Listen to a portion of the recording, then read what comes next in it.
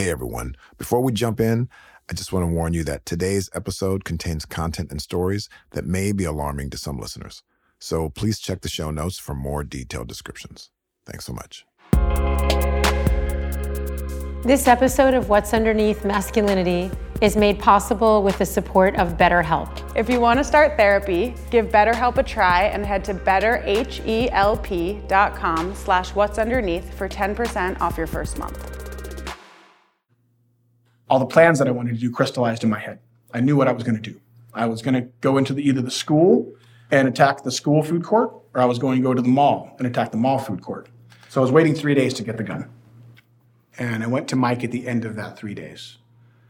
And when I knocked on his door, I was in tears. He brought me inside and he sat me down and gave me some food, gave me a shower, and he kept on telling me, "You're a good kid in a shit world." What he really did was he put the tiny granular bits of humanity back on the bottom shelf of my life.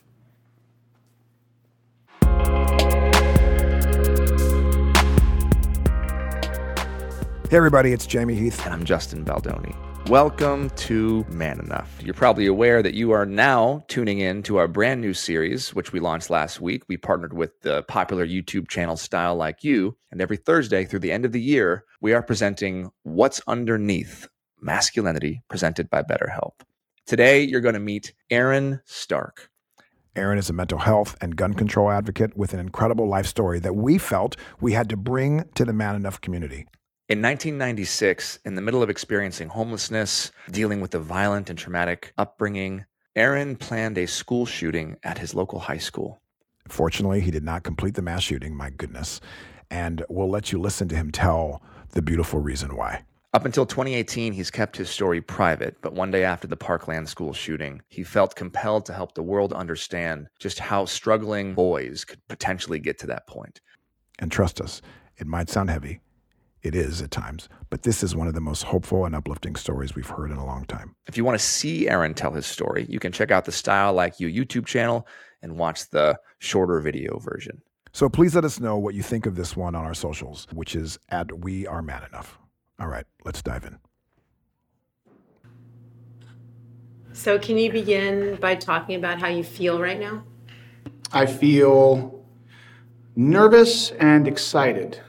Why nervous? Mostly excited. The way I always talk about it is it feels like I'm on a cliff and I'm wearing wax wings and I'm about to jump off and I got to make sure I don't fly too close to the sun so my wings don't melt. And today the cliff is higher than normal. I think I'll do fine. I know it'll be good. It's just, the excitement of the new. What makes you excited about it? I've found a lot of power in being vulnerable with what I've been doing. The first time I did open up about my own life and my history and all the pain I went through growing up, it was like a giant weight jumped off my chest. I went to people that hurt me and told them like, hey, this is what happened. And that was like the first part of my recovery in my life. I've emotionally exposed myself to everybody, but I've never exposed myself physically before. I've had a bunch of body issues in my life. I was 500 pounds, but 5 years ago. And so I have scars and extra belly skin. And so it's been quite the journey, and I think that this is a great next step. Well, we're honored that you're taking it with us. Should you take off hat or jacket, do you think? Hat? Hat?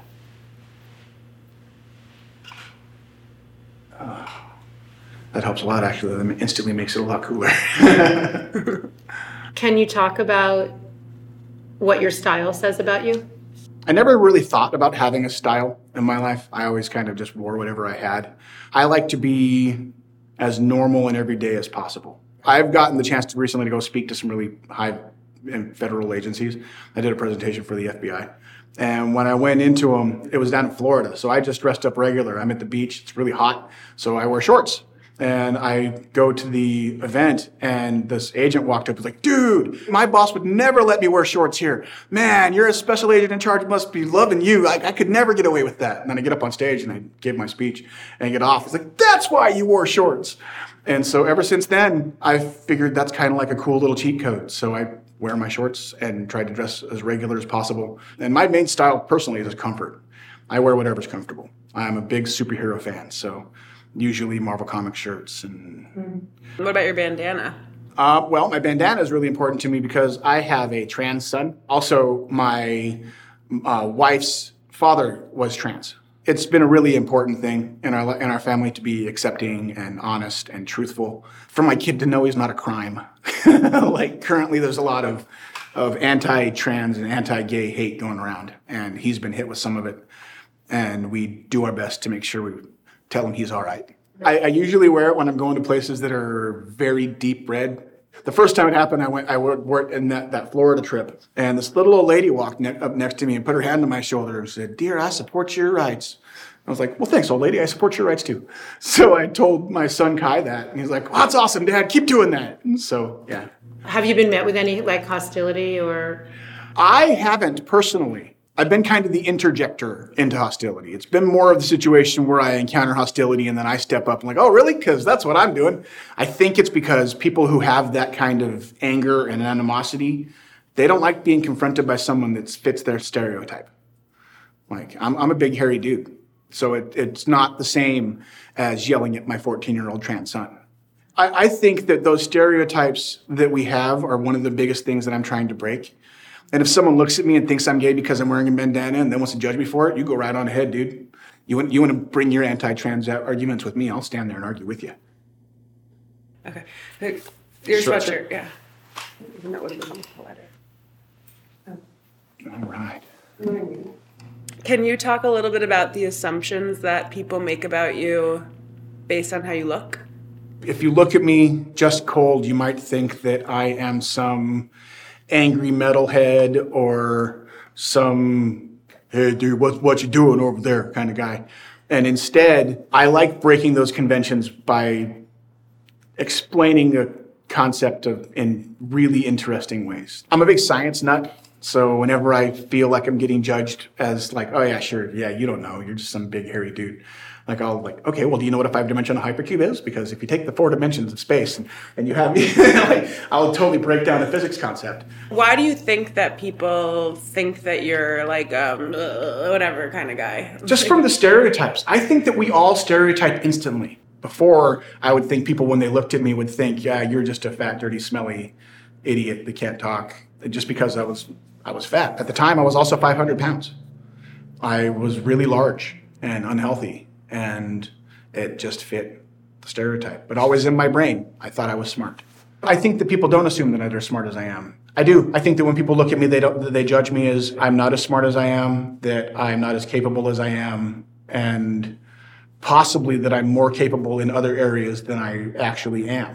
No, why do they think you're not smart, and why do they think you're capable of other things? First off, I've never driven a car. Okay, 44 years old and I've never driven a car. I can't fix things. I'm not mechanically inclined, but intellectually, I suck in information like a sponge. So I'm constantly listening to like science audiobooks and history, philosophy and religion and politics and all this kind of stuff. My day job, I work at a gas station in Denver. And so in my day job, I get a lot of conversations with people when they're coming up to me that'll be like, "Hey, so I got this F-150 out there, man. It's got all these things." And I'm like, "Dude, I am auto illiterate. I have no idea what you just said to me." But that's after a couple of minutes of them assuming that, he's a big hairy dude, works at the gas station. He knows all about this. I don't know anything what you're telling me, man. I just don't have that kind of engagement. Same thing with sports. People will come up and like, "Oh, did you see the college game and all this?" I'm like, "Yeah, I don't know. I don't know. But you want to hear a cool fact about the Big Bang?" I always feel like my own personal identity doesn't match what I'm pushing out. But I find a lot of enjoyment in that because the look that I get after I've explained what a 5-dimensional hypercube is pretty cool. I don't think I have the ability in me to get embarrassed or ashamed about anything. I think I burned it out when I was a kid. I spent my life insulting myself more than anybody else around me. If you had a fat joke, I had 5 fat jokes that were better than your fat joke. And if you told me how terrible I was, then it wasn't anything close to how terrible I would say I was afterwards. I used it as a big defense mechanism to keep people away from, because when I would do that, it would stop fights and it would stop people from hitting me. It would stop attacks. Do what? Like just say the joke first? Yeah.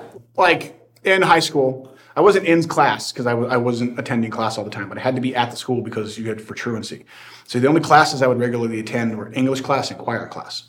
My test scores were always really off the charts. I tested really, really high, but I never did any assignments. So right away in high school, my placement scores put me in the AP classes and in the advanced classes, but I never did any work, so I failed like It's 2 weeks in. But English class, I got kicked out of immediately. I went to my first AP English class. I walked in, and the teacher was teaching Shakespeare. And at the time, I was a crazy, drugged-out, partying kid living on the streets. But the parties that I was doing were different than most anybody else. We would actually get the complete works of Shakespeare and act out a play during the night. So me and my buddies would just like pick a character and go through a play, and we'd all act out a play over the course of an evening and take a bunch of LSD and do Shakespeare. And at the time, that's what we were doing, and we were doing Midsummer Night's Dream. And I went to English class, and the teacher was teaching Midsummer Night's Dream, and he was getting it wrong. And so he's like, well, I got up and corrected him. He's like, well, Mr. Stark, would you like to get up and teach the class? And I'm like, well, yeah. So I stood up and got up in front of the class and started holding court about Shakespeare. And the teacher immediately pulled me out of the class, opened up the door of the classroom, stood in front of it, and berated me in front of the whole classroom. Don't you ever talk to me like that. Don't you ever correct me in front of anybody again. How dare you contradict what I'm saying in front of the class, and kicked me out immediately. I went from correcting the teacher on Shakespeare to going into the class where they're learning punctuation and sentence structure. So how to do periods and commas and stuff. And so I walked up to the teacher, and I'm like, hey, can I take your final? Because I know this stuff, and can I just take the test? And she's like, can you? I'm like, yeah, please. Can I just take the test? So I did, and I aced the test. And so that teacher let me be her de facto class assistant for the year. Even though I never went to classes in any of the other classes, and even I wasn't in school for any of the other stuff, I would go to English class every single day.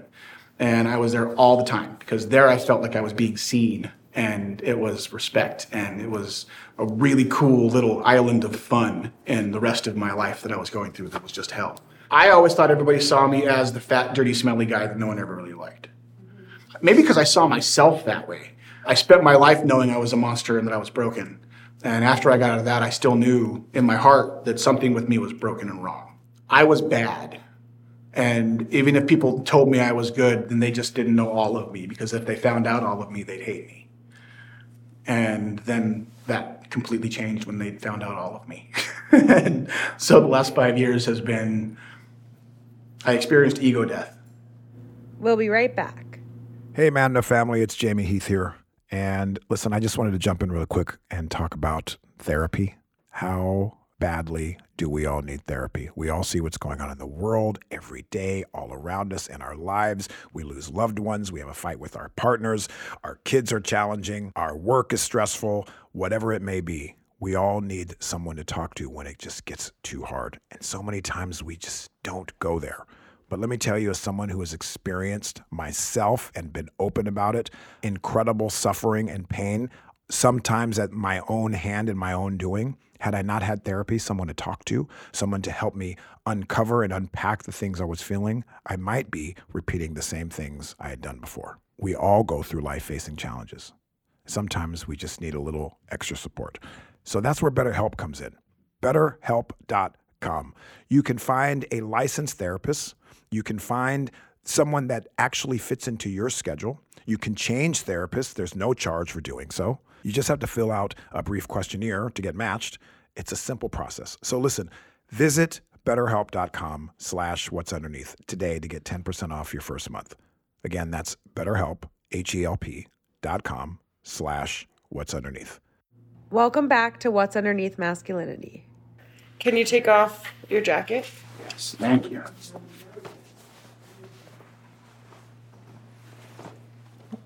So can you talk about what was the ego death? Yeah. So in 2018, my wife and my oldest daughter and I, we were watching the Stoneman Douglas massacre. And we were watching the footage the day after in Parkland. And we live in Denver. And in Denver, school shootings are really personal. We've had Columbine and the Aurora Theater shooting. And when Parkland happened, the day after, we were watching the news, and my wife and my daughter were having a big tearful discussion about how could that ever happen? How could someone ever do this? And at the same time, I'm watching the news, and I see the reporter interviewing this girl that has like blood splattered on her shirt. And the reporter's asking her a question, how did that make you feel? I'm like, what kind of stupid question is that? And so it made me mad. And I went to the toilet and wrote a Facebook post, as we all do. That's the first time I ever came out with I was almost a school shooter. And I think I was able to talk about it because my stepdad had died about a year previous. When he died, that finally freed my mom up from not being in physical danger if I talked about it. Because before that, if I spoke about the reality of my life, my mom might have gotten the shit beat out of her if my stepdad saw me on TV talking about it. So when he finally died, that freed me up, I think, to open up and finally express. And so that was the first moment where I said I was almost a school shooter. By the time I left the bathroom, my wife and my daughter had read the Facebook post, and my wife knew about 60% of my history. My daughter knew about 20% of my history, but they didn't know anything about this. And so I just opened up and let them ask any question they could think of, dig as deep as possible. I'm going to answer everything completely truthfully. And then the next day, my local news reporter in Denver, his name's Kyle Clark, and they're having a mental health week on the news, and they're asking for submissions over Twitter. And so my wife was like, hey, send that to Kyle. He might like it. And I might show it on the news. And so I did. I sent them that Facebook post. The very next day, they had a camera crew come to my house to film me reading that Facebook post. That got 17 million views in a week. And I went instantly from thinking it was a dark spot in my life. If anybody ever found out about it, they'd hate me and I would get attacked and it would just be this negative thing, to getting hit with responses from all over the planet. It wasn't like a fan response. It was, hey, that was cool, and here's my diary, and here's all the pain I ever went through, and here's everything I ever experienced. And it was like this massive outpouring of personal expressions of depression and pain. And it was really profound to me because I saw that there isn't any difference in those pains. There's not difference in the kid in Pakistan who told me that he couldn't talk about his abuse because his bullies in his village would kill him. And then the kid in Chicago who said he couldn't talk about his abuse because the kids in his town would kill him. It's not different with the model who's throwing up in her cup before her photo shoot and me when I was about to shoot up a school. That's not different either. And it's all just expressions of, I'm not good enough inside myself, and I think I need to burn myself apart to fit life. Within a week of that, I had a choice. I saw that I could at least try to help. People were saying, hey, this is important, please keep talking. I got a message from the survivors at Columbine. They said, please keep going. I got a message from the kids down in Parkland that had seen my story, and they said, please keep going. And that's what really made me decide, okay, I have this pivot point here. I can either stop or I can go.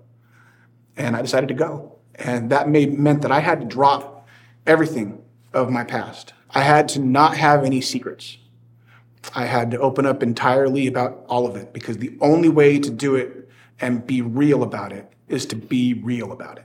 I had to let go of all of the shell that I had before and realize that it was just a shell, that it was just that old blanket of darkness that I had, that I was wearing when I was a teen, that was now tight and nasty and dirty and broken and ripped apart because it wasn't fitting anymore. And I needed to take it off. I needed to rip off the old me and step into who I was and realize that it was okay to say that I was hurt. And it was okay to talk about me being abused and how I responded to that, and to take accountability and response for my own actions and my own choices in that, and to realize that that me of 30 years ago is not me today. And me today, I'm actually proud of for the first time in my life. Can you talk about why you felt you were a monster? Like why, like where, what was the origins of all of that? Like where did that begin? I started life in a really, really dark place. My birth father was the most violent, depraved person I've ever met. He was a Vietnam vet, and by the time I was born, he had been back for a couple of years. And I guess when he left, he was a good guy. But when he came back, he was a real monster. The abuse, the rapes, the beatings, the attacks that we suffered from my birth father were the kind of stuff that they make horror movies about. My mom at the time was more like Linda Hamilton from T2. Like, she was like the survivalist, ultra, we're going to survive and escape this bastard kind of mom. To the point where we had survival words. If we were in a grocery store or anywhere, and mom just offhand mentioned the word pocket, she could be talking anywhere. She could be like, hey, how's it going? Hey, $5 for change? Cool, pocket. If the word pocket came out of her mouth, that meant we were to grab the back pocket of her pants and we need to get out right now. That was a safety word. That meant we're under attack. He's here. We need to get out. We need to be safe right now. Grab my pants. We're out. so that me and my brother would be physically attached to my mom. We would run to get away from him, from battered woman shelter to battered woman shelter. And he would do things like kidnap us and say that we were dead until she came to confront him. He was a very vicious, evil man. When she finally escaped my father, she sent me and my brother up to Oregon. Up in Oregon, they sent us to live with my pedophile uncle, who wasn't abusive of me or my brother, but we were there when, in the truck outside the house, my uncle was currently raping a 4-year-old and the 4-year-old's mother. And so when we finally escaped that again, and my mom moved us back to Colorado, she was with my stepdad by that point. And it went from Stephen King movie to like Scarface. It went from like a horror movie to drugs and crime and lots of crack rock, lots of smoking crack and drugs and cocaine and fights. And I'm like 9, 10 years old. And that's just the house we're living in. And I started off really shy, really kind of sweet. I loved poetry and comic books and writing and reading. All of the things that I liked were not only just not encouraged, but ridiculed, made fun of and laughed at, like writing and poetry, all the things that I liked, I'd get made fun of just at my house because of it. My parents and my brother would just tease me incessantly. And also because of my weight, I was fat and I was dirty because we were very nomadic. I never was in a school longer than 6 months my entire life. I moved back and forth constantly, usually from Oregon to Colorado, as my parents were either evicted or the cops tried to show up or social workers investigated. When I would go to schools, I would be in a new school every 6 months or so and constantly the new kid. And I would always be getting picked on because I didn't have clean clothes and I was dirty and I was smelly and I would show up to school filthy. I was so filthy back then that to the point where I even went to school one day and had crapped my pants on the walk to school and just kept going to school. And went to school the whole day with poop-filled pants. And the next day, I went to school, and the teacher had brought in a box of stuff, like pants and school supplies and a coat and all these new things for me, and like a box of stuff for me. And I come home and I'm really excited, like, hey, check this out. And the very next day, we were gone. Because someone would know about them. So that you were getting too close. That you were being abused. That means that the social teachers are looking too close. Someone's investigating too much, and we need to get out before problems hit. So they just took that as a signal they need to get out. And so that really taught me early on that reaching out for help was dangerous. Because if I reach out for help, if I try to get some kind of support, then I'm going to go to foster care. My brother's going to go to foster care. My mom's going to go to jail. My stepdad's going to go to jail because I tried to get help. At the same time, now we're moving into 12, 13 years old.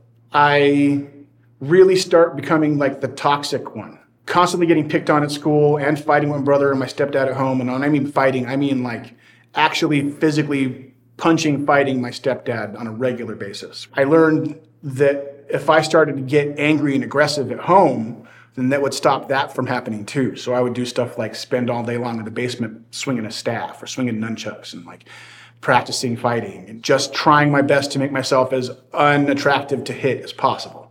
When I was about 12 years old, I met the only good part of my life at that time, a kid named Mike. We met actually playing the original Mortal Kombat 1 video game in the arcade, so that's how old it was.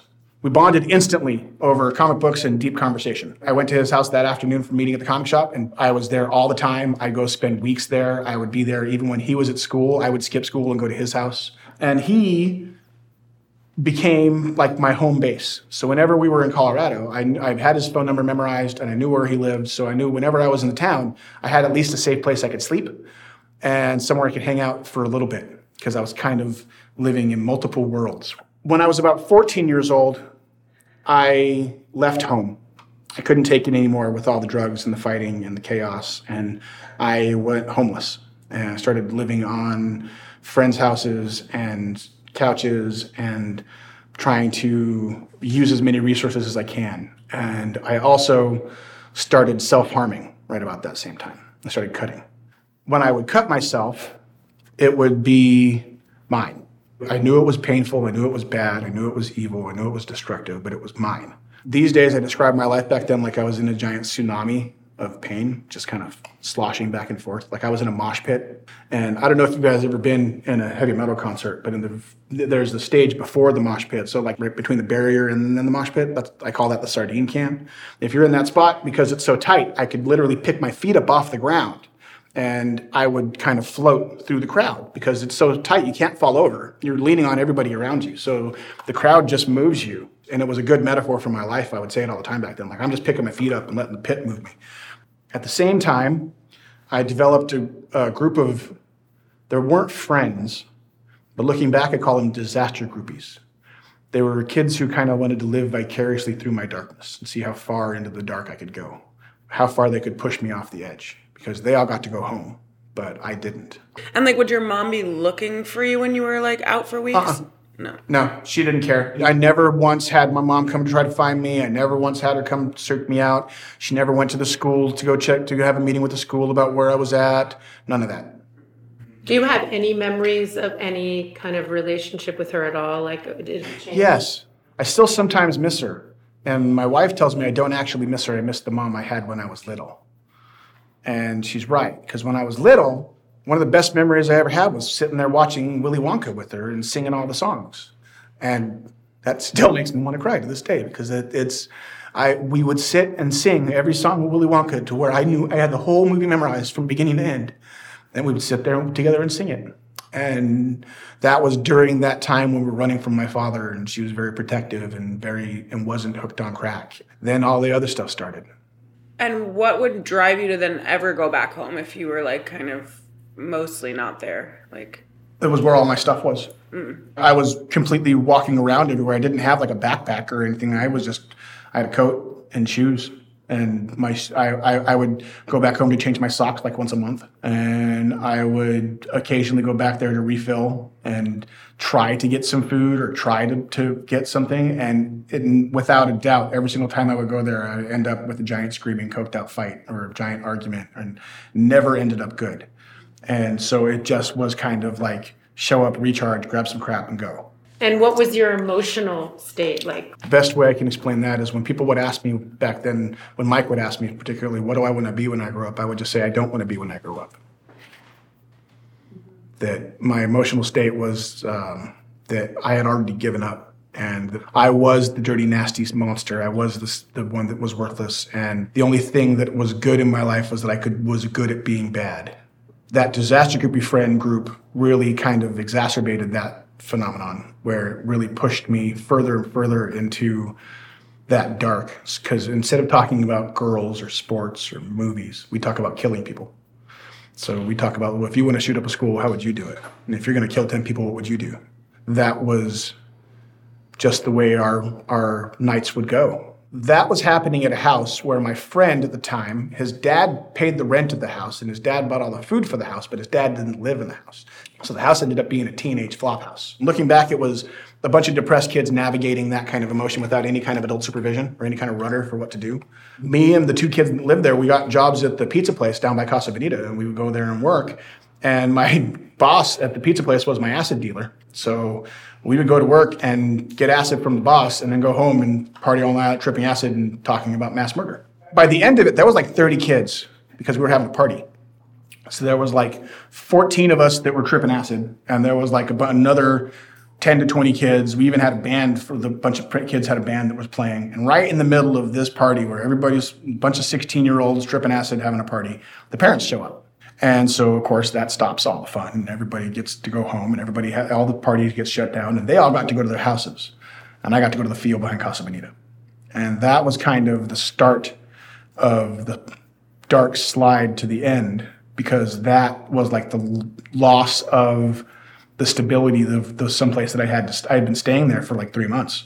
I had burned out Mike's house. His parents got so sick of me that I couldn't be at his house anymore because I was so dirty. So they didn't want me to spend the night at his house anymore. So this place was kind of like my last refuge, and that had just gotten destroyed. Shortly after that, within like a week of that, I'm in Mike's tool shed, which ended up being kind of like my last spot home base, the last refuge. If I didn't have anywhere else I could sleep, if I was absolutely homeless for the night, I could go to Mike's tool shed and sleep in there. So I'm in there one night, and I'm cutting myself so bad that there's a pool of blood formed on the ground underneath me.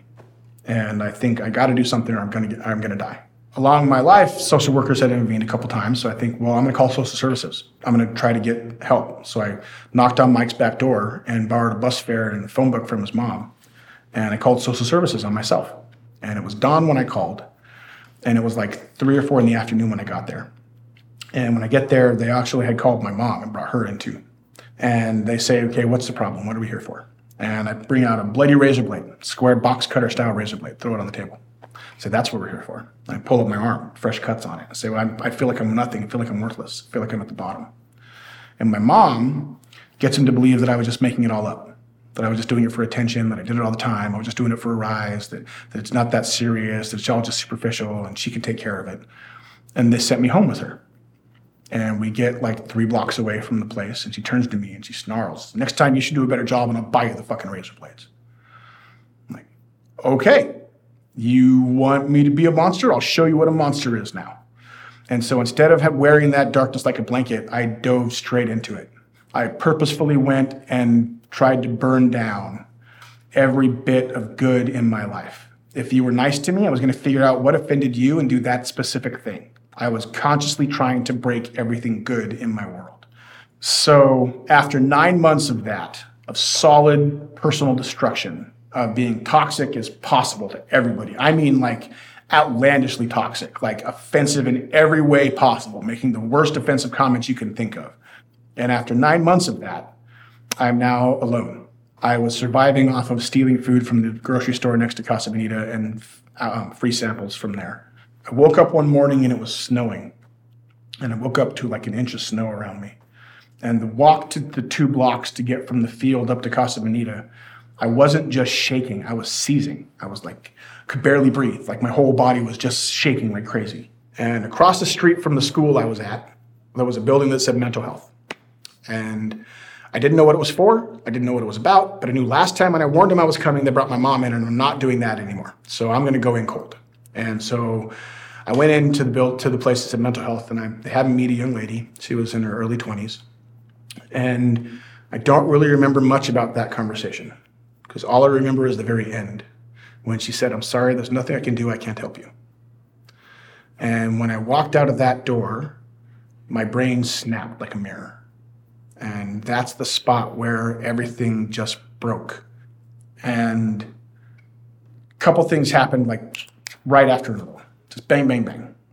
I found out what was underneath at the bottom of that tsunami. When you go all the way down to the bottom of that chaos that I was talking about, and get right to the bottom of it, it gets really quiet and really still and all the waves go away because there's nothing left to lose. And right there, all the plans that I wanted to do crystallized in my head. I knew what I was going to do. I was going to go into either the school and attack the school food court, or I was going to go to the mall and attack the mall food court. And it's important to note that neither one of those places are what we call soft targets. The school had uniformed armed police officers in it at all times. And the mall had a police station like 3 doors down from the food court. The goal was suicide by cop. I was going to kill a lot of people and then die in the action. And what's important to note is neither one of those were actually my target.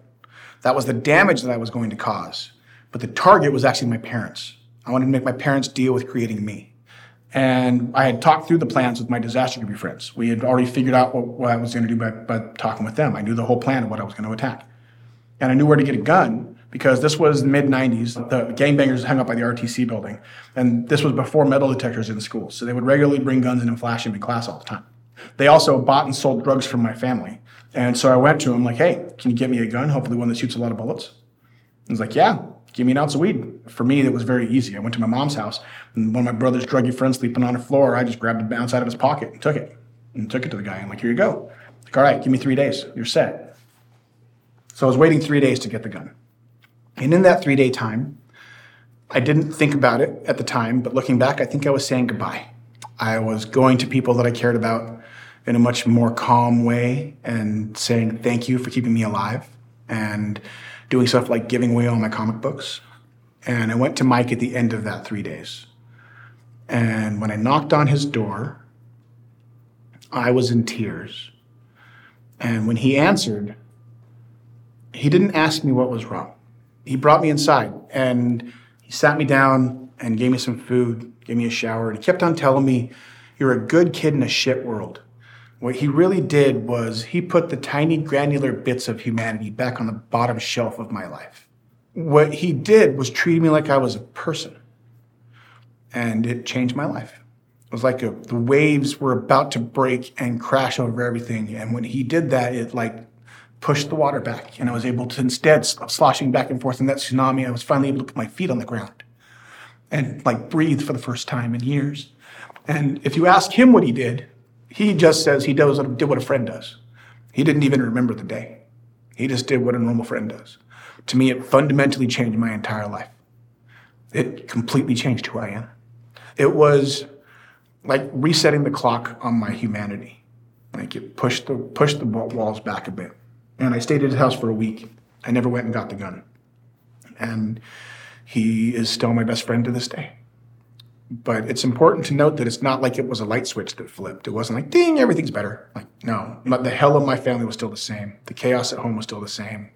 The hell of my life was basically still the same. What he did was let me be able to see myself as a me for the first time in a long time. Now, that was when I was in between the age of 16 and 17. Okay. Now we're going to fast forward 2 years to the night of my 19th birthday. Mind you, the chaos and violence at home had continued along the same path, still the same crack, still the same drugs, still the same violence. Night of my 19th birthday, I'm planning on committing suicide. I wanted to kill myself, and I wanted to do it by overdose. But the day of my 19th birthday, I was trying to act like nothing was wrong. So I went to Mike's house. And so Mike is a very social person himself. He has a social circle of his own. And in this social circle, there's a girl named Amber. Okay. And Amber was always really nice to me. She was really friendly to me. And so he's like, "Hey, we're going to kick it at Amber's today." Right on. That's a great last day. And we'll spend it with two of my favorite people and then go back to the field and end my life. And we get to Amber's house, and that wasn't it at all. It was actually a surprise birthday party for me. And I walked into a room full of about 14 people saying happy birthday. And they had baked me a blueberry peach pie. And I walked past them and dropped my drugs in the toilet. And that was the last time I ever tried to kill myself. And Amber's also one of my best friends to this day. We just saw a concert just a month and a half ago. So. Can you talk a little bit about what you were feeling in that moment, that lengths or the end of what a human being can take without what they need? And then how these small things started to put you back together again and how simple they were, but yeah. The simpleness is the key because everybody else in my life looked at me like I was a project or a monster. People would try to help me like, "Oh, we have this program we're going to get you into. We have this journal we need you to write. We have these 12 steps we need to go through." None of that was a person. That was just a project. That was a check mark on your list because somehow I'm broken and you think you can fix me. And that just all that reaffirmed my own self-image that I was broken and I was wrong. And they're all telling me I'm right. And Mike did was just be with me. He never tried to judge me. He never tried to tell me, never tried to fix me. He just sat with me. He saw you. He saw me. And to be seen at a time when I didn't even feel invisible, I felt erased. Like I felt like a void. And Mike never saw me as that, ever. Never once. We've been friends now. I'm 44 years old, so 32 years. He's never once judged me for any of this life that I've had. He's never once said that I was wrong or that I was broken. He just said that I was a good kid in a shit world and continually tried to get me help, continually tried to in his own way, try to help me without making it seem like I was a project that he wanted to fix. Like one of the biggest things he did for me when I was 19, almost 20 years old, the final way I got my mom's hooks out of me and left the house for the family for the last time was when he went to college for Kansas City Art Institute. He went to KCAI. And he moved me out there with him for a year just because. He's like, "Dude, you're coming with me to college." I'm like, "What?" He's like, yeah, pack your bags. I'm leaving next week. We're going.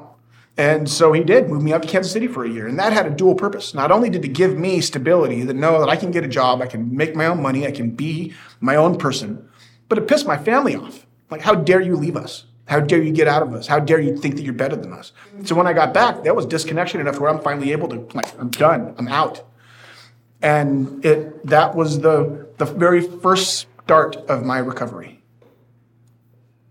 There's always a cry, like at that moment. What is coming up? Like, why do you think that's happening?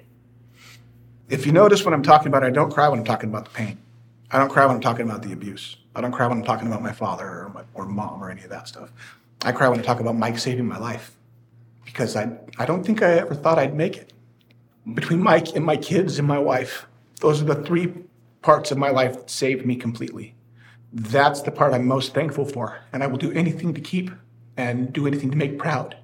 And I never thought I could make anybody proud. So the fact that I'm able to at all means that I should keep going. They must be so proud of you now. I hope so. So what did like your healing and recovery look like? And I'm also curious, like, because you were obviously healed enough that you didn't want to kill people, but but you still wanted to kill yourself. So like, what was the difference between what happened in that chapter versus like as far as healing? And recovery? Shortly after that birthday party, I had the very first step in my full recovery process, and that's a thing I call acknowledgement. It actually happened one day, just like a lightning bolt. I was still working with my family. My mom was running a Veterans of Foreign Wars bar in Denver, and I got a job as a bartender there too. And so I was serving drinks one night there, and my aunt came in place. She was one of the ones that was really toxic in my life. And she's standing drinking with her friends, and I'm serving them drinks. And she just is talking to them, and I don't know what the conversation was, but she turned around and says, "Oh, Aaron, you love me." And I said, "No, I don't." And I don't know why I said it. I wasn't planning on saying it, but I just stopped and said, "No, actually, I don't." She said, "What?" I said, "No, you tried to kill yourself in front of me. You tried to molest me when I was younger, and I don't actually love you." And it was like an anvil jumped off of my chest. It was like the biggest release I had ever felt. And she started screaming. It started her into a big, mad scream. She started yelling at me behind the bar. I didn't hear any of it. For me, it was like just ecstatic. That was such a big revelation for me, that time with my aunt, that I started a process I did with everybody that hurt me. So I went along on a campaign starting then, where I went to all the different abusers in my life. I went to my mom, my stepdad, my grandparents, my uncle, like everybody that hurt me in my life, and told them exactly how I felt. And it was really important to not do it in an accusatory, retaliatory way. I didn't ever do it saying, "You hurt me and you need to pay." It was always, our relationship has fundamentally changed. I actually don't love you, and I'm done. And I walked away. So one of the best things in my life these days is I never sit and think, man, if they could only knew how I felt. They all know. And so I don't ever have any regret over that. And that was the biggest step towards personal recovery. I found so much power in that kind of opening up about my actual feelings, dropping the fake niceness that we have. We constantly are, "Oh, how you doing? Oh, I'm fine." That crap, I think, is one of the most toxic things we've ever done as a society. I think the more we can eliminate that fake toxic niceness, especially the people that we actually love, people actually in our lives that matter. I can understand doing that to a convenience store clerk that you're only going to see for 30 seconds as you're walking by. But when it's your aunt who's abused you your entire life and she says, "Oh, you love me." "Oh, yeah, I do." That's fake. I didn't. And if I told her that, it'd be a lie. And so I decided I wasn't going to lie anymore. I'm just going to tell the truth of how I feel. And you might not like it and it might hurt, but the truth is going to set me free. I saw them all at their worst. I didn't have any respect for any of them to have any kind of fear. I was much more afraid of someone like Mike's parents judging me. Now, Mike's parents, I actually cared about their opinion, and that really mattered to me. So if Mike's mom was disappointed in something I was doing, that really affected me. So how did telling the truth change you? The personal power that I've gotten from being able to talk about my truth. It's mind-blowing and weird and exhilarating and powerful all at the same time. I feel like what I do when I'm doing what I do is I get up on stage or I get up on camera and I say, "Hey, I had a really bad life. I'm better now. Please be nice." And the people listening are like, "Holy shit, be nice? I'm going to write that down. Be nice. Hold on. Can we pay you a lot of money so we can come out here and tell us to be nice in front of all these federal agents? Because they don't know how to be nice." And it's such a simple thing from my side of it. Treat that kid in the dark that tells himself that he hates himself constantly and tells himself that everything in his life is bad and he's the fault of it. Tell him that he's wrong because everybody else is telling him that he's right. And to me, that's a simple equation. But that's part of the catharsis. That's part of the journey of going through it. I live by a motto, "The way out is through." That's the biggest motto of my life. I have it on a plaque on my wall behind my chair. The way out is through. And you can't go around the problem. You can't go over it. You can't go under it. You have to go through it. But when you go through it, you will get to the other side. Because the biggest thing I learned with coming out with my truth is the only thing constant in life is change. The only thing that's absolutely certain is that tomorrow is going to be different than today. It might not be better and it might not be worse, but it will be different. And so we have choices with that. We can either adapt with the changes and move with the changes along with it and become one with the change itself. Or we can resist the change and get worn down by it and end up like pebbles on the beach. I prefer to adapt with the change. So I remember all of the pain that I went through, and I try to use that, try to help someone else not have to go down that path, and to see if they are, that they're not alone. When you're in the worst of the worst prison and you do something wrong, they put you in solitary. We punish our worst killers with being alone. And if that's what your life is, then that's what we need to fix. Just as far as your recovery journey, like any other like main themes besides the telling people that hurt you? Yeah, the next step in my recovery was the birth of my first child. That finally gave me something outside of me that I could love and that mattered, and gave me a goal. I had never had a goal before in my life, but that gave me a goal, and the goal was give that kid a life that's not mine. And so I purposefully took what happened to me and the parenting that I had growing up and used that as an example of how to parent my children. I just do the opposite. So I tell my kids I love them so much it's annoying. I'm at every game, I'm at every show, every sporting thing, I'm at all the different class things, and my kids have all gone to the same elementary, middle school, and high school. Because to me, that's really, really important. So I look at it like I won. Mm-hmm. Okay, now belt. Belt? Yeah. It's a superhero comic book belt. It's cool. Yeah, it's comic books. Most of my style is all about superheroes and Marvel and comic books. Comic books being my saving grace was really true. The two characters I always loved the most, there were Nightcrawler and Archangel. But Nightcrawler looks like a demon. Like he has a tail and blue fur and 3 fingers on each hand and yellow glowing eyes. And his power is he teleports in a burst of flame and smoke. But reality, he's not a demon. He's a really sweet, swashbuckling type of guy. He's actually the soul of the team, really a romanticist and loves like old pirate movies. And he's like the sweetest guy on the whole team. And then the other character I really loved was named Archangel. And Archangel started as an angel with wings. Like he's a guy with big feathered angel wings. And then a villain kidnapped him, chopped his wings off, and replaced him with evil metal wings.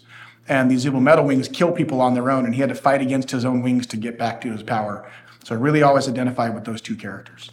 One of the things that I notice about you, and that is just unbelievably poignant in the context of what you were almost driven to do, is that you are such a sweet, kind person. Well, thank you very much. I try. Amber and Mike have told me that same kind of thing too, that's why Amber said that she always was fine with me when I was around. Not all of Mike's friends were super nice like that. So there was a couple times where we would have a group gathering of people, there were like 7 or 8 people in his house, and some kid would stand up and be like, yeah, I don't want to hang out with him anymore. He just smells filthy and he needs to get out of here. And years later, I talked to Mike and Amber, like, why, how come you guys were the ones that never did that to me? And Amber was like, well, it's because you were like the sweetest guy. You just wanted to hang out with us and talk about your comics and your movies and your poetry. And you didn't really want to do anything like that. You just wanted to be nice and sweet. So I didn't have a problem with you.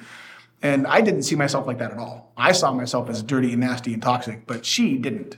How did it feel to hold in until like 2018 or whatever it was, like this secret or whatever of like what you had planned to do back then? And did you tell anyone or who knew? And secret's not really the right word because it wasn't like I hid it. I talked about most of it with Mike for years, but even he didn't know all of it until I came out with my story in 2018. But again, it wasn't like a secret. It wasn't that I was hiding it.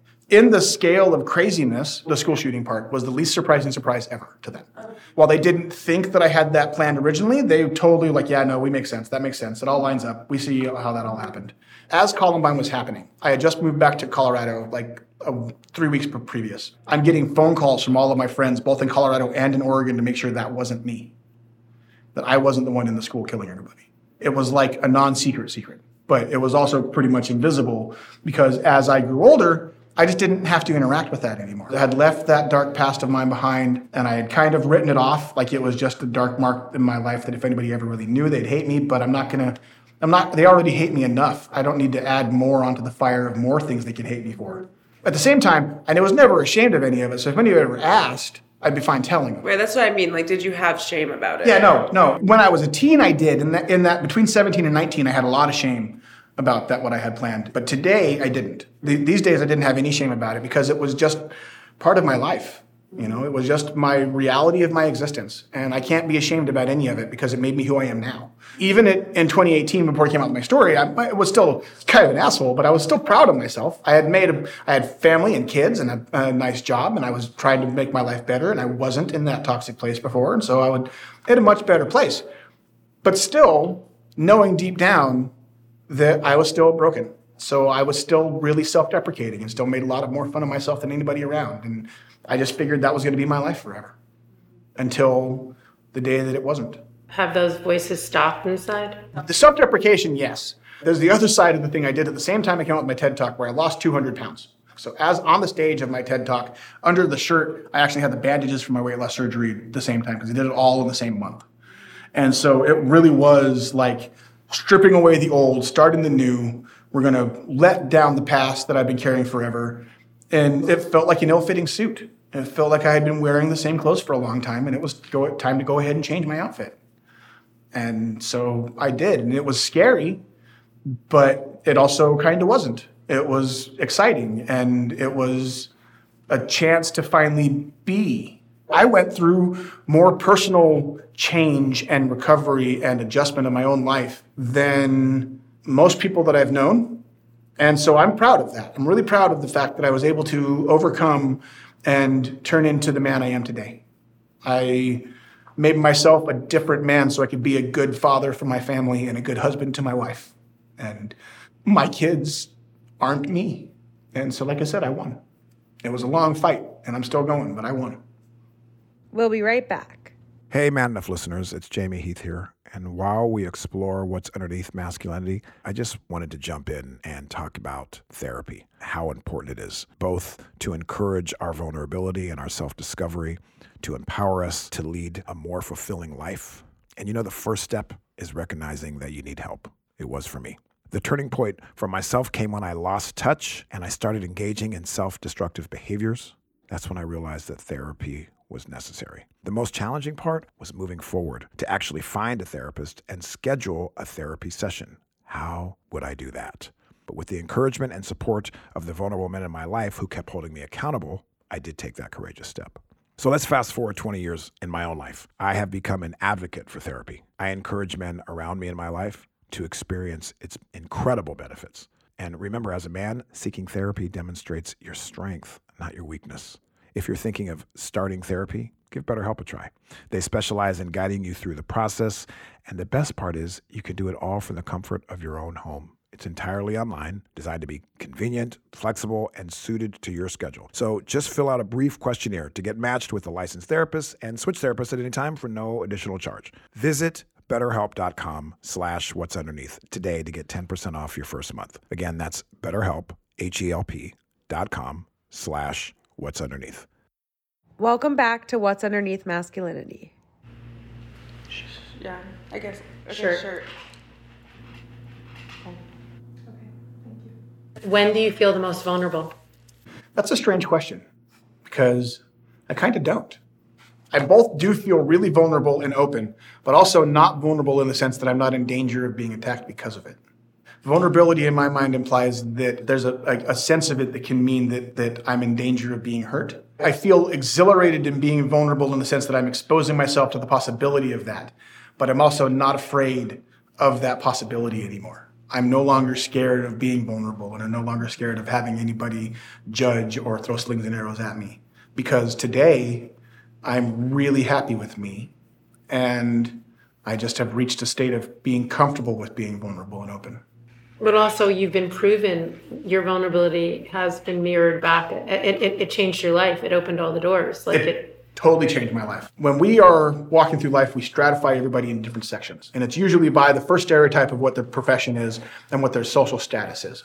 And I spent my life in the bottom of those social stratus, where I lived in projects, lived on the streets, druggy parents, dropped out of high school, that kind of social stratus. And now I get to go into places full of the entire opposite of me. Rooms full of federal agents that have spent their entire lives being well off, having well-adjusted families, having successful lives. And after I talk and after I do what I do, those barriers are gone. I've had the same tearful discussions with hardcore Republicans, as Democrats, as atheists, as Christians, as every kind of of social separation that you could think of. It's extremely powerful to have the ability to drop down the suppositions that we all have that make stereotypes happen.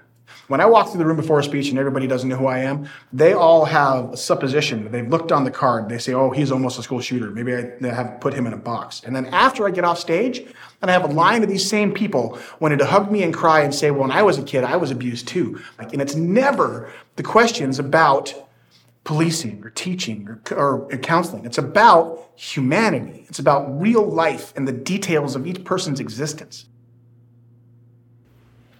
Pants.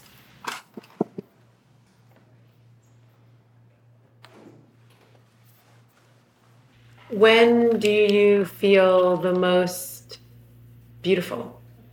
I don't know if I ever have. I think that I'm the best physically today that I've ever been, but I don't know that I've ever thought of myself as beautiful. I've seen myself as adequate, and I'm proud of me internally. What about handsome? I think that I'm the most handsome when I am just about to get on stage, when I'm just about to get up on stage and speak. And it's not because of my appearance, it's because that's the most confident and the most sure of myself that I am at that moment. That I know my purpose, I know what I'm here for, and I know what I'm going to do, and I know that I'm really good at it.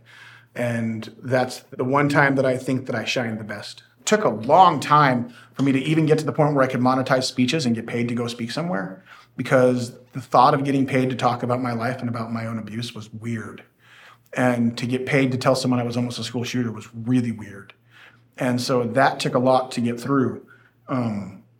But then after I did, I just got more and more confident of my ability to do it. So when I get up on stage, I put myself on autopilot and I just let my story go. And it's the most confident in myself that I ever am. Or glasses first. Can you like really not see us? Will it be hard for you to talk? I can talk. If you're okay with it, I think it'd be beautiful if the bandana was last. Yeah, sure. It's nice to see your face. Well, thank you. I should have given that answer for the being handsome. I think that my wife did a great job with my beard. In the pre-interview, you were talking to my mom about the vulnerability of accountability and like how accountable you are with your wife. Can you just talk about that? I just need to hear. And the issue with men around that, you were saying. Well, the couple things with my wife that were really important. First off, when I first got with her, the biggest step that I ever did was I had to show her all of my tricks. I had spent my life lying and manipulating and trying to survive by that. And so when I got with my wife, I'm like, all right, this is the tactics that I've always used. Here's all the tricks I've ever done. Here's the things that I've lied about. Here's the way that I've lied about them. This is what I can do. If you ever see any of this, let me know, because there's the red flags. But here's all of my flags for you to see. It's really fundamentally important in my relationship with my wife for both of us to fundamentally know that I'm not with her because she's all I can get. I'm with her because she's all I want. And it's fundamental that I know that same thing. That both of us know at any time, if it went sideways, I could walk out, I could get another woman, I could go find another wife. I don't ever want to. But it's fundamentally important, in my opinion, that both of us know that we're not the only ones we can get. Because in my opinion, that breeds more of a codependency. That if I'm not with you, then I'm not complete. She's totally complete without me. I'm complete without her. But we make each other so much better together. That she's made me a better man, and I think I've made her a better woman. But not because we thought we had to. Not because she thought she had to fix me and I was some kind of messed up man. No, just over the course of our relationship together and her loving me the way she does and her being so supportive of me and her letting me express myself with emotions and her letting me be vulnerable to the planet in a way that we never anticipated. And that kind of support and acknowledgement and just teamwork really has been so vitally important to not only the process of me talking, but the whole process of my recovery. Because she gave me the ability to be me and not be afraid of that anymore, to not be worried that me was going to be bad. So yeah, that's what I mean. That part makes me cry. The happy makes me cry. The love part makes me cry. I don't ever cry about the abuse. I cry about my life today because I'm so freaking happy today. I have so much good in my world today. Like my kids are my best friends. My wife is my best friend. I have a great life. Yeah, I work at a gas station during the day. That doesn't matter. I live a humble existence with humble people and have a great time doing it. So bandana. Yeah, bandana. So why in your body, in your skin, in your journey, why is it a good place to be? Because about 5 years ago, I thought this body was going to kill me. I was really unhealthy. I was 500 pounds. I had gotten a really bad cellulitis infection in this leg. So I'm 500 pounds. I'm in the hospital with 4 surgeons around my table. 3 of them want to cut my leg off, and one of them says, no, we can save it. Okay, so I managed to keep my leg. Then after that, I ended up going home. Had to have my son help me clean myself. It was that bad. And I couldn't walk. I couldn't get out of the chair. I couldn't even walk more than across my house. And I am as close to despondent as I've been since my teenage years. Crying, and I'm blubbering, and I'm having just a total meltdown. And it gets as close to that depression as I've been since my teen years. And I scream out, I just don't want to be here anymore. I want to crawl into a hole and disappear. And right then, my oldest daughter stood up. And she stood in front of me. And she pointed at me and said, no, you're not. You're going to fix yourself. You're going to make yourself better. You're going to be the dad that I need. You're going to fix yourself now because I need a father now, and you're going to do it. And so I did. That day was the last day of my life I've ever had a drop of soda pop. I went the very next day to a nutritionist and got on a diet plan, and I decided to try to fix myself. And that started my weight loss journey. And after a year of that, I had lost 100 pounds from weight loss, and then I lost another 100 pounds after having gastric sleeve surgery. And I became the dad that they need. Instead of me needing the kindness, I needed to show humanity and compassion to my family. And I needed to step up and be the man that I needed to be. By dropping the self-destruction and by dropping the self-hatred and dropping the self-loathing and actually fixing myself. Because what was killing myself was that. It wasn't that I was eating myself. It was that I was killing myself with depression. And I had to stop it. Fast forward to 5 years later, and I walk 3.5 miles each way to work. And I haven't had a drop of soda. I drink nothing but water and tea, and haven't had any pasta or rice in years. And it's one of the best decisions I ever made in my life. That's why I still have the scars on my belly. These dots on my belly are from the weight loss surgery. That's why I have a little bit extra skin down there, because it's all the dots from they did laparoscopic surgery on me. And last question, what does it mean to you to be man enough? To me, the words man enough means to own all the responsibility and accountability for every decision that you've made. To not throw that responsibility off onto somebody else. To realize the potential damage and potential good that you can do to everybody around you. That if you decide that you're going to be toxic, then you will breed toxicity. But if you decide you're going to be good, then you can breed goodness as well. And to me, that's being man enough. Stepping up and realizing that fake masculinity bullshit, that stuff of step up and stiff upper lip and be a man, that kind of fake macho bullshit is what causes men to lash out in self-hatred. Being man enough is being comfortable in yourself and realizing that when you woke up today, you were good enough. And that tomorrow you're going to be good enough too. And it's okay to fail, and it's okay to cry, and it's okay to be vulnerable, and it's okay to let someone know that you love them. And it's okay to let someone know that you're hurt. And it's okay to reach out for help. I think that men are taught early on that help is bad. That when you're a young boy, violence is currency. If your violence is currency, and you go home and your home life is hell, and every adult around you says how terrible you are and how hellish everything is and how you're worthless, then you go to school and everything's hellish too. Then how can you expect that boy to grow up into a man that doesn't think that everything's hell? So I think being man enough is knowing that for the next generation, what we need to show them is that emotions are okay, that it's okay to cry. Bravery is acting in the face of fear. What could happen if someone is acting in the face of fear and opens up about that pain? How powerful could that be? What could the next me talk about that could actually help change the world that way? To me, that's the real important stuff, the real moving down the chain, that the next one who is really scared to talk about it, maybe then he'll open up. And maybe then we'll see another facet of this pain that we go through. Because my experience is my experience. And it's not the same for every school shooter. It's not the same for every kid who's gone through that dark. But it's an examination of what that path is like. And there's a lot more of me than people want to realize. There's a very small sliver of people that are going to follow through with those attacks. Very small amount. But there's a giant gray area of people that think they could, should, or might. And those are the people that I think we can reach every single day by just showing them simple human compassion and that they can matter and they can exist in this world even when it's intense, that they can make it through the darkness. I never thought that me talking about this would be anything. I never thought that if I ever spoke about this, people would care. I thought that it would be a black mark, that if anybody found out, they'd hate me. And instead, I got the opposite. By talking about my life, if I can help even one person not turn into me, then I'm going to keep talking till I don't have a voice. How do you feel right now? Good. Empowered. I don't feel vulnerable. I feel like I'm normal. Yeah, I feel a lot less nervous about being naked in front of you guys than I anticipated. I didn't even realize I was going to get naked till the day before yesterday. So you guys sent me the video to watch, and I didn't bother to watch the whole video. I watched the beginning of it with Janelle Monáe. I'm like, I like her. That's cool. I remember that video. That's really fun. But I didn't watch the rest of it. And so when I got the email listing about what I need for this, they're like, okay, make sure you have layers, make sure you have all this stuff. And by the way, make sure your underwear is presentable. I'm like, underwear? Underwear? Oh, that's what I'm doing. All right, then.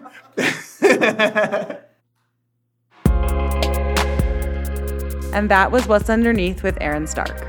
We're very grateful to him for sharing himself so authentically with us, and we hope you found healing on your own journey towards self-acceptance through his story. You can watch the video version of this interview and see our guests remove their layers in all their singular glory by heading to our YouTube channel, youtube.com/stylelikeyou, and that's with the letter U, not the YOU.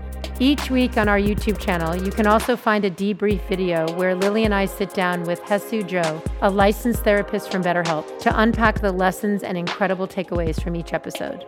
Speaking of which, we're so grateful to our incredible sponsor, BetterHelp, for supporting us in bringing this series to life. If you're looking to take your mental health journey to the next level and are thinking of starting therapy, you can enjoy 10% off of your first month of therapy at betterhelp.com/whatsunderneath. Before we go, remember to follow Man Enough on all social platforms at We Are Man Enough and visit manenough.com/podcasts for more episodes of What's Underneath Masculinity and the Man Enough podcast. And don't forget to follow at Style Like You on social media as well. We'll be back next week with another amazing guest and can't wait to see you there.